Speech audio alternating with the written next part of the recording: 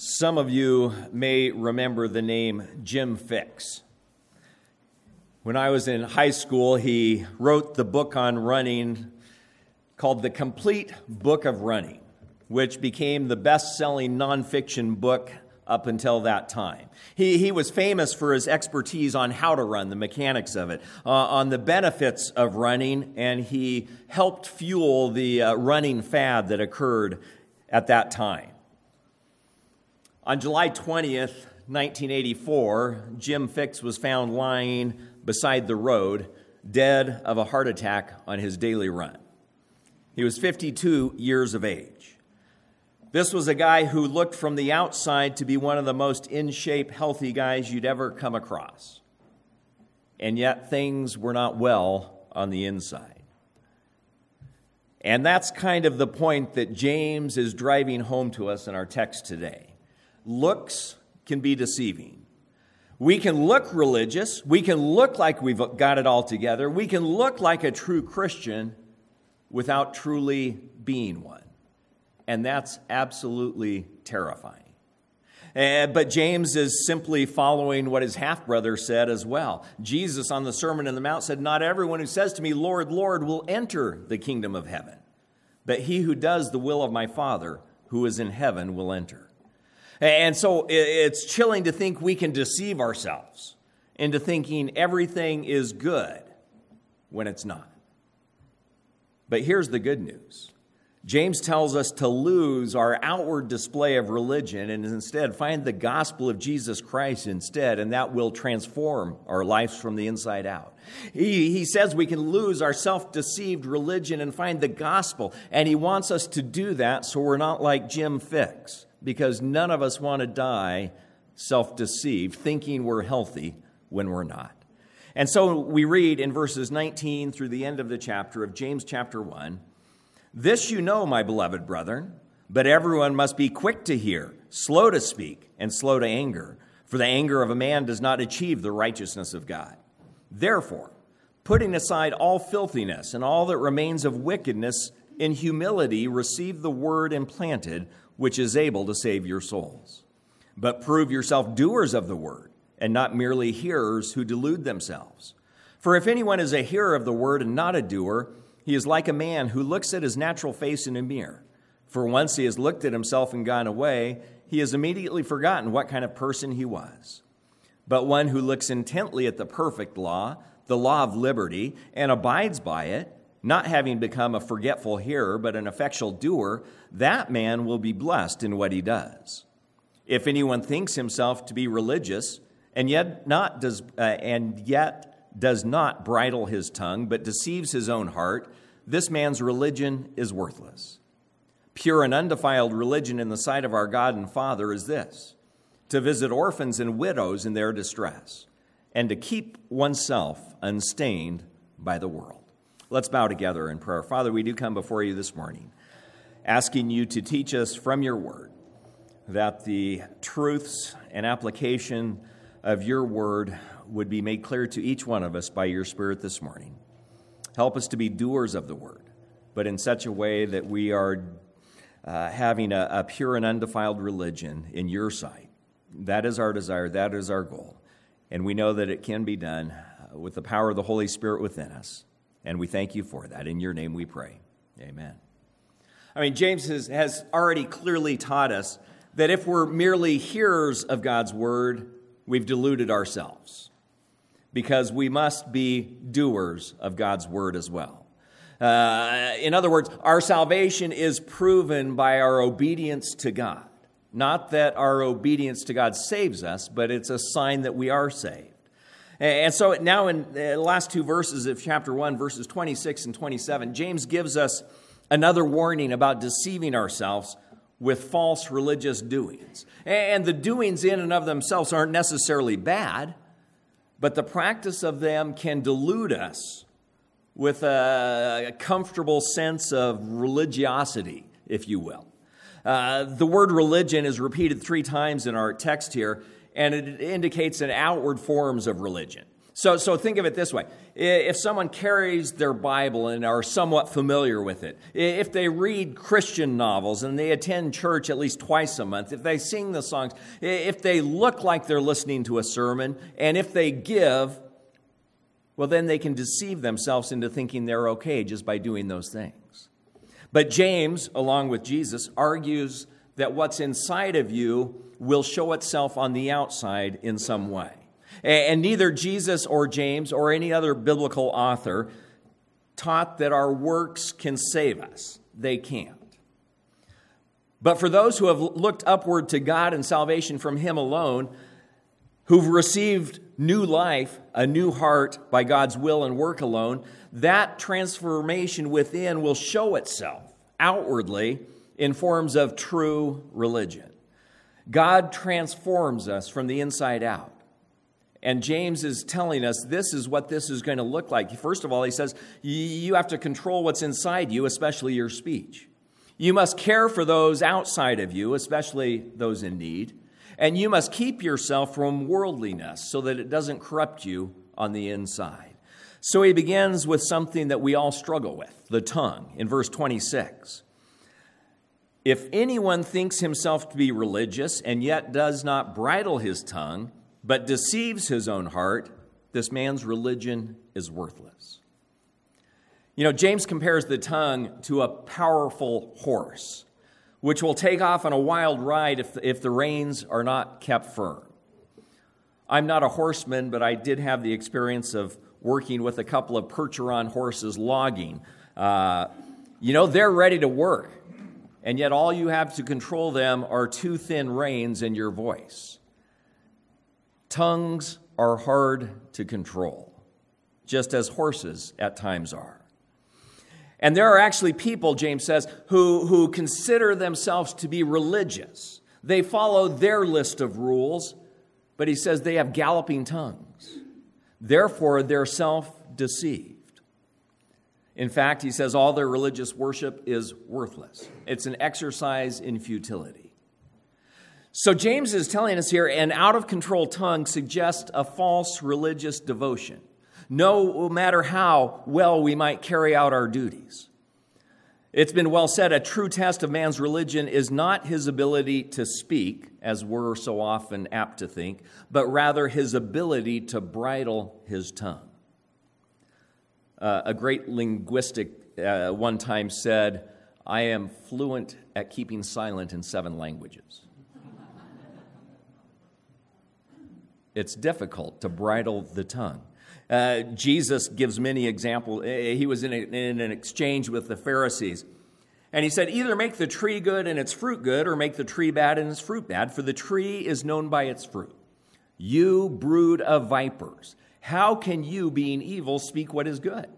For the mouth speaks out of that which fills the heart. Our tongues inevitably will reveal what's on the inside. And that's especially true in times of stress or pain. So what kind of speech do we need to rein in? Well, we could spend several sermons on that. Briefly, Paul says, do not let any unwholesome talk come out of your mouths. We're also told, therefore, each of you put off falsehood, speak truthfully. So, no unwholesome talk, no lying. We could go on, no gossip, no filthy speech. But the outwardly religious person characteristically will avoid lying and filthy speech, but oftentimes falls easily to backstabbing, to slander. And these sins come out because we have an unbridled tongue. And these people are the ones that are constantly carping, they're critical, they're judgmental. John Calvin himself was often the victim of that kind of speech. He wrote this, when people shed their grosser sins, they are extremely vulnerable to contract this complaint. A man will still steer clear of adultery, of stealing, of drunkenness. In fact, he will be a shining light of outward religious observance, and yet will revel in destroying the character of others under the pretext of zeal. It is a lust for vilification. This explains the bloated Pharisaical pride that feeds indulgently on a general diet of smear and censure. Oftentimes, we as Christians are guilty of this kind of speech. No, we wouldn't tell a falsehood. No, we wouldn't do this or that, but we slander or talk behind people's back. And sometimes it's inferred, sometimes it's shouted, but it always comes from a sinful heart. To try to be clear, James doesn't mean that those who sometimes fall into this sin have a worthless religion and are not saved. That's not what he's saying. We're all guilty of doing this at times. James is saying that if our tongue is habitually unbridled, even though your church attendance may be perfect, your Bible knowledge envied by others, and your prayers many, and your tithes generous, if your tongue is unbridled, you deceive yourself. Your religion is worthless. So true Christianity, when the gospel of Jesus Christ has changed our life, it will control our tongue. It's been said that once, while John Wesley was preaching, he noticed a lady in the audience, and she was known for her critical attitude. And all through the service, she sat and stared at his new tie. When the meeting ended, she came up to him and said very sharply, "Mr. Wesley, the strings on your bow tie are much too long. It's an offense to me." He asked if any of the ladies present happened to have a pair of scissors. And when they were handed to him, he gave them to his critic and asked her to trim the streamers to her liking. After she clipped them off very high up near the collar, he asked, "Are you sure they're all right now?" And she said, "Yes, that's much better." He then said, "Let me have those shears a moment. I'm sure you wouldn't mind if I also gave you a bit of correction. I must tell you, madame, that your tongue is an offense to me. It's too long. Please stick it out. I'd like to take some off."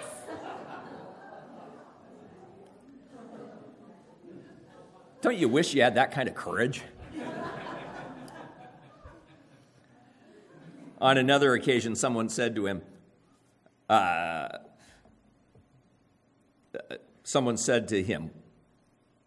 no, that quote's wrong. Never. We'll skip that one. We'll go on. Anyway, he did. The Wesley brothers are known for their methodical, but they also had a sense of humor too. But anyway, Spurgeon writes this: "That which is in the well will come up in the bucket, and that which is in the heart will come up on the tongue. An unbridled tongue denotes an unrenewed heart. Oh, that God would ever give us grace in our heart to move our tongue aright. Then as the water guides the whole ship, our tongue will guide our whole body, and the whole of our person will be under control." Isn't that our desire? Isn't that what we want? Think of it this way.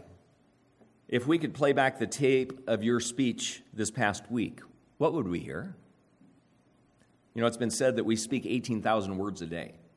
I've never counted. That seems like a lot. Maybe that's an average between females and... No.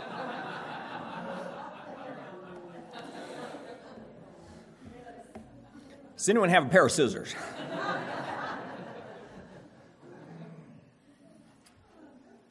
But once again, we know that James isn't saying that Christians are perfect. We know that. We stumble in this.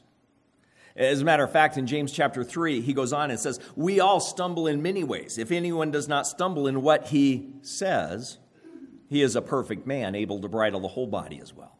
But the point is, the bridle, that whole image in both places, chapter 1 and chapter 3, is that control of the mouth shows what is on the inside. So yes, as Christians, we still sin, but we can and must control what comes out of our mouths. R.C. Sproul wrote, "A true Christian keeps a tight rein on the tongue." James will have much more to say about the tongue later on, referring to James 3. But here he seems to refer to people who continually prattle. Don't you love that word, prattle?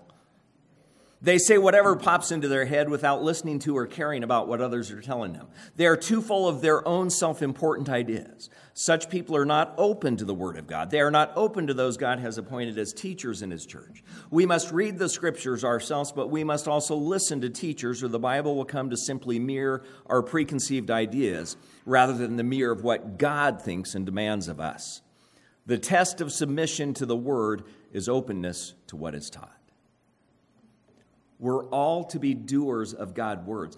But if we're doers, but we cannot control our tongue, we are not practicing the pure and undefiled religion that God wants us to practice. We must control our speech. But it doesn't stop there. He also tells us that we need to have compassion. We need to care for the needy. In verse 27, pure and undefiled religion in the sight of our God and Father is this, to visit orphans and widows in their distress. The word for pure there is the Greek word that we get our words cathartic and catharsis from. And undefiled means without contamination, unpolluted, untainted, unspoiled, unstained. And as you think of the Pharisees in the New Testament, they considered themselves pure and undefiled. They practiced all the ceremonial washings and cleansings. In other words, they thought of themselves as walking Mr. Cleans. They did a good job of showing off super religious, squeaky clean externalism. They had their long robes, their tassels, their prayers, their boasting of their giving, all of this. But man's most demanding outward legalism cannot clean up an inwardly depraved heart. Only Jesus Christ and his death and resurrection can do that.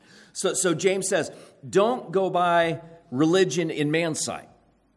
He says, let me instead tell you what is pure and undefiled true religion that is pleasing in God the Father's sight. Isn't that what we want? But then what does he tell us? It's visiting orphans and widows in their distress. I don't think it's a coincidence that God is described as Father in this verse, the same verse that mentions orphans. It highlights God's very nature that's so often repeated throughout Scripture, cover to cover. God is the Father of the fatherless. And the self-righteous religionists may not care for the orphans, but our God and Father in heaven does. And so will his children. Psalms 10 says this of God. He says, the unfortunate commits himself to you. You have been the helper of the orphan, to vindicate the orphan and the oppressed. And to people who won't visit and defend the needy, God has words of rebuke. In Jeremiah 5, he says, they do not plead the cause of the orphan, that they may prosper. They do not defend the rights of the poor. Shall I not punish these people, declares the Lord? On a nation such as this, shall I not avenge myself? In Proverbs 23, it tells us, don't go into the fields of the fatherless, for their Redeemer is strong. He will plead their case against you. Our God is the defender of the defenseless, the helper of the helpless, the father to the fatherless. He provides for them in the Old Testament, through his law and through his people. In that day and age, in the pagan countries, unwanted children were often just left to die. As we come to New Testament times, we read that the early Christians were known for rescuing these babies and bringing them into their own families. Orphans at that day and age weren't cared for by the state or foundations or orphanages or anything. Without family, they were certainly in distress, as verse 27 says. They were in desperate situations. They were vulnerable. And James mentions orphans and widows both here. And they were the most helpless people in society. Their distress, their pressures of life came from all sorts of directions. Desperate in need of food, shelter, clothing. And I believe James uses them as representatives of all people who are in need. But religious observances, no matter how perfectly observed and appropriately reverent, are empty if the tongue is not controlled and if there is no concern for the needy around us. Jesus uses this same thought when he says to his disciples, I will not leave you as orphans. I will come to you. Obviously, orphans without a protector, they're without a provider. They're in a desperate state. They are in great need. And Hosea says this of God, in you the orphan finds mercy. And if we're truly God's child, there will be mercy in our hearts towards those who are in need as well. And when James says, visit those in distress, does that just say hi and pass along? No. It includes a care, a concern, a compassion, as well as Christ-like actions to help them. We need a mercy that manifests itself and helps a brother or sister as it can. And so basically the test that James lays before us here, it moves from our mouth to our mercy, right? Yeah, we can all, sit and participate in an elegant call to worship and prayer. We can heartily sing all the hymns and repeat the Apostles' Creed and pray the Lord's Prayer and listen when God's Word is preached. But if we ignore those in need around us, our worship is nothing but ashes on an altar. And as I said, orphans and widows aren't the only types of people we must show the mercy of Christ to. But widows and orphans are a frequent, as a kid I had trouble with ours, I still do at times. They're an example that God explicitly speaks of and uses us to show us His own nature as an example of what we're to be. Orphans were to be taken care of and taken in by God's people. Sometimes within their own family, as the case of Esther, who had no father or mother, but Mordecai took care of her like his own daughter. But I think the most beautiful picture in Scripture is that of Mephibosheth. Not in King David's biological family, not at all. In fact, he was from Saul's family, the enemy's family. But had no parents, he was crippled. He was a visible picture of someone in distress. And David says to him, "Do not fear, for I will show you kindness," or mercy. "You shall eat at my table always." Mephibosheth ate at David's table like one of the king's sons. So Mephibosheth lived in Jerusalem, for he ate always at the king's table. He was part of the family. There is no natural explanation for that kind of thing. It's a supernatural work in the heart of a man after God's own heart. A God who is merciful to the needy. We were all needy. We are all needy now. And the only explanation as to why we are saved and can have a seat at God's own table is that in His mercy and compassion, He has rescued us, who were even more needy and helpless spiritually than Mephibosheth was physically. He adopts us into His family. We have a seat at His table. We are children of the King. Praise the Lord for His amazing adopting grace on our behalf, right? So we who are orphans, who have no claim on God or His righteousness, who have no right to His mercy, who have no right to sit at His table, have been visited by His Son, Jesus Christ. And through His death and resurrection, He has brought us into His own family, adopting us. So when James says, pure and undefiled religion in the sight of our God and Father is this, to visit orphans and widows in their distress, what does that look like today? Obviously, not all of us are gifted for the same ministries. We won't all take care of widows. We won't all be foster parents or adopt children, although some of us may. No. Some of you may. Some of us will not. Not unless they're adults. But all of us have to apply this. This is written to us. True religion, true Christianity, what God will accept cannot exist apart from bridling the tongue, yes, but also caring for those who are in distress. Physical distress, emotional distress, financial distress, relational distress. And we can go on and on. John put this truth in these words. If anyone has material possessions and sees his brother in need but has no pity on him, how can the love of God be in him? That is worthless religion. Dear children, let us not love with words or tongue, but with action and in truth. And so once again, James is telling us that our care for the needy must not just be by supporting social programs or through the hands of others. No, personally, we need to be involved. We're to be involved in their distress, the pressures of life which are squeezing them, pressures due to illness, fractured relationships, unemployment, family tension, you name it. And James insists that true Christianity, acceptable religion, reaches out to these people in their needs. So worship that pleases God involves throwing ourselves on the altar and giving ourselves in service to those who are in distress. And if you're anything like me, at times I plead a lack of time or resource. I really can't help. I can't do this. But I'm sure you've realized we always make the time and investment for what we truly want to do, don't we? And James clearly says, caring for one another, caring for others in need, caring for those in distress is pure religion that is acceptable to God. And it's not my job any more than it's your job to do this. And if we have no care for the needy, like the Pharisees who walked around the needy man in the road in the story of the Good Samaritan, that's what James calls worthless religion.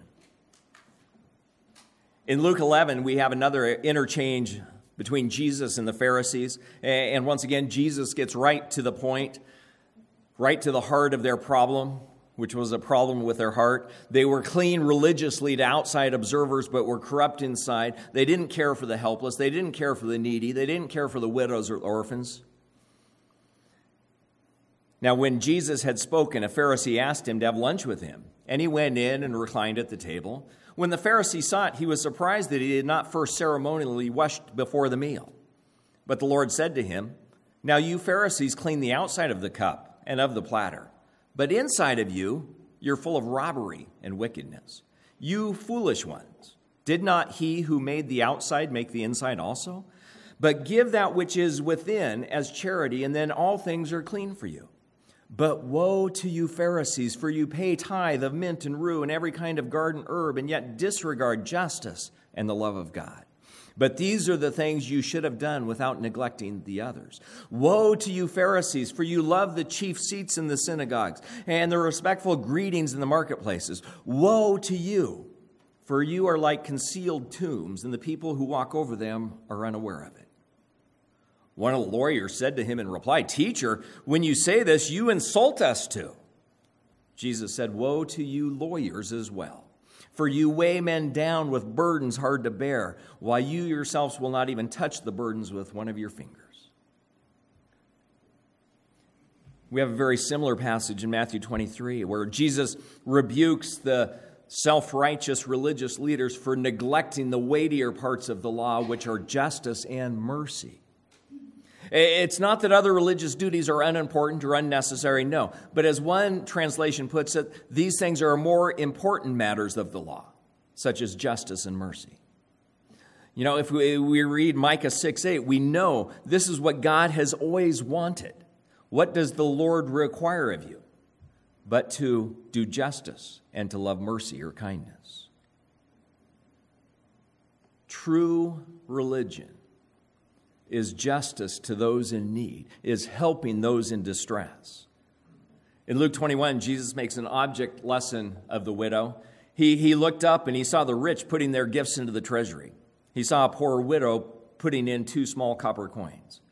He said, "Truly I say to you, this poor widow put in more than all of them, for they all out of their surplus put into the offering, but she out of her poverty put in all that she had to live on."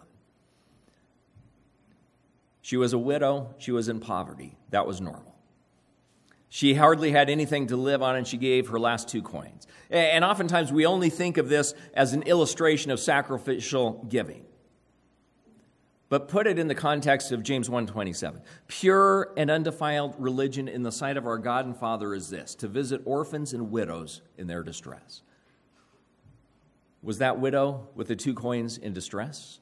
Was a burden being placed on her that should not have been placed on her? Possibly.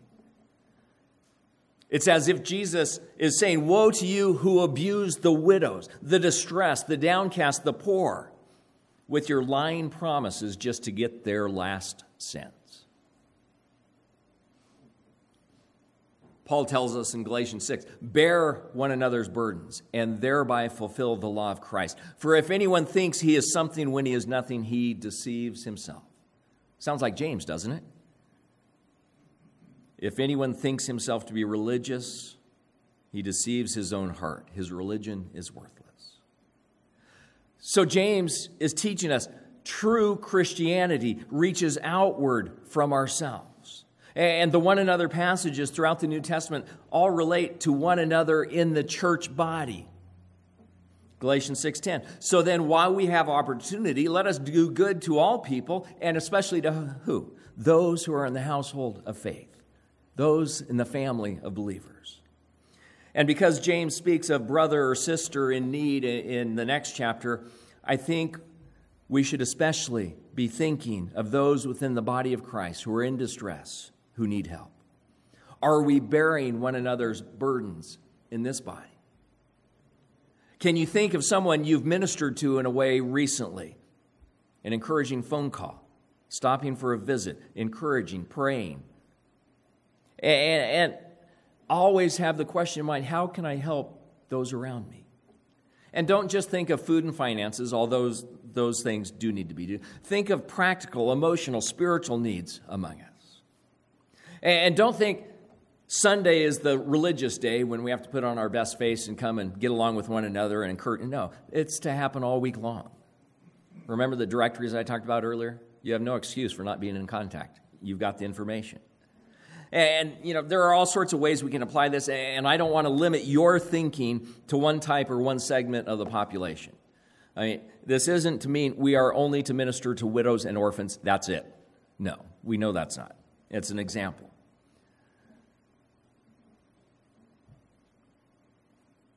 Whatever God leads us to do for those in distress, for those who are needy, it shouldn't be done grudgingly. There should be a love behind it, right? What did Paul say in 1 Corinthians 13? If I give all my possessions to feed the poor, to take care of the widows, and if I surrender my body to be burned but do not have love, it profits what? Nothing. So James says, pure and undefiled religion is this, to visit the widow and the orphan. And you say, oh, yeah, that's the pastor's job to visit. James isn't writing to pastors. It's addressed to all Christians, all who have a true relationship with the Lord, all who have true religion should be visiting those in need. In other words, ministry is every Christian's job. No, not job, privilege. And maybe your excuse is you don't know what to do or say when you go to visit the orphan or the widow or the person in the hospital or whatever. I don't care. Go anyway. You don't have to say anything. Your presence speaks volumes. Express your concern, comfort as you can. Be there. So what's true religion? Control your tongue, care for the needy, and then thirdly, your character. We're to have an uncontaminated life. Keep oneself from being polluted by the world. Keep oneself unstained by the world. So James moves from care for those outside of you to keeping pure on the inside of you. He moves from charity to purity. And while getting your hands dirty, helping the needy, keep your heart clean. And James is going to have more to say about all these things. This is kind of a preview of what's to come. And we'll talk more about it later. But avoiding worldliness in your heart is an important part of pure and undefiled religion. In fact, if you do everything else in this verse, but you fail here, your religion has failed. Your religion is faulty. As important as mercy and charity are, inner purity is equally important. And I don't have to tell you that today's world is polluted. It always has been. Isaiah's lament was true then, and it's still being lived out today, where evil is called good and good evil, light is darkness and darkness is light. Things have been turned on their heads. Charles Spurgeon, once again, charity and purity are the two great garments of Christianity. I sometimes fear lest we should by no means insist too much on purity, but should certainly insist too little upon charity. The visitation of the fatherless and widows in their affliction is not left optional. It is not to be the privilege of a few worldly men who give all their substance to orphanages. Every Christian is bound to wear his part. Yet charity without purity will be of no avail. In vain should we give all our substance to the poor and give our bodies to be burned if we do not walk in the way of holiness, without which no man shall see the Lord. If we do not come out from the world and keep ourselves from its polluting influence, we have not yet learned what pure and undefiled religion really is. We may be very orthodox in creed, or we may be very far advanced in our knowledge of religious matters, but we are in the sight of God only as sounding brass or an annoying cymbal, unless by divine grace we have learned to keep ourselves unspotted from the world. You know, it's easy to become self-deceived in our religious cloaks, isn't it? And the word keep here comes from a word that means to guard or to be a warden. The verb meant to keep an eye on something, especially something that was precious. It speaks of guarding your precious possessions. In the Greek translation of the Old Testament, in Proverbs 4:23, it's translated as, guard your heart above all else. Isn't that keeping oneself unstained by the world? We read there, watch over your heart with all diligence, for from it flows the springs of life. Put away from you deceitful mouth, bridle your tongue, and put devious speech far from you. Watch the path of your feet, and on all your ways will be established. Do not turn to the right nor to the left. Turn your foot from evil. You know, that's a great commentary on the words, keep yourself unstained. Observe yourself attentively. Be aware. Keep on watch. Be vigilant about remaining undefiled by the world. And notice as well, the keeping and the guarding is to be done by who? Keep oneself. And we can do that with the indwelling powers. We're not told, keep my neighbor unstained by the world, but keep ourselves. And sadly, too many of us have a tendency to focus on the faults of others, and we forget what we look like in the light of the mirror of God's word. So we're to keep oneself unstained by the world. What's that mean? Well, it's not the physical creation, obviously. It's the fallen world system headed by Satan. It's run mainly by unredeemed men and women who are alienated from God, who are hostile to his word. It refers to this present evil, man-centered, world-centered system, its thinking, its patterns, its lifestyles. You know, I like simple illustrations.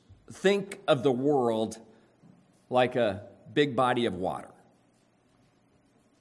We're to be like boats. Our purpose is fulfilled when we are on the water. But our boat is worthless if too much water gets into it. When too much of the world gets into us, we are being defiled by it. So we have to keep ourselves firmly anchored in the water of God's word and not let the water of the world pour into us. No, we're not to remove ourselves completely from the world, no. But we're not to be stained by the world. Paul has a parallel thought when he writes to Timothy and says, if a man cleanses himself from these worldly influences, he will be a vessel for honor, sanctified, useful to the master, prepared for every good work. What kind of good works? Well, things like visiting the orphans and the widows. Think back to the book of Genesis. Lot is an example of a man who was stained by the world. He started living towards Sodom, disregarding the spiritual climate of the area because of its prosperity. Eventually, he moves into the wicked city. He becomes part of the leadership. And a little of Sodom moved into Lot. And many Christians today are too much like Lot. Don't let that be true of you. Now, maybe you're sitting here thinking, well, man, sometimes I look at my life and I say things I shouldn't. Sometimes I know there are needy people and I don't show them a loving compassion by reaching out to them. Sometimes I do get lured in by the world's philosophy. Does that mean I'm not truly saved? Let me answer that question with another question. When you realize your tongue's been unbridled, or you haven't been compassionate, or you've been stained by the world, what is your reaction to that? If your reaction is, I hate that within me, and you repent and confess it, that's the reaction of a redeemed heart. It's not our perfection that proves our salvation. No, it's the reaction to our imperfections. Do we all have things to repent of? Yes. Do we all have areas where we can grow in the use of our tongue and in our compassion for? Yes. Must we all be constantly on guard to keep ourselves unstained? But yes. And as we do these things, James shows us that is acceptable to God. Free from gossip, free from slander.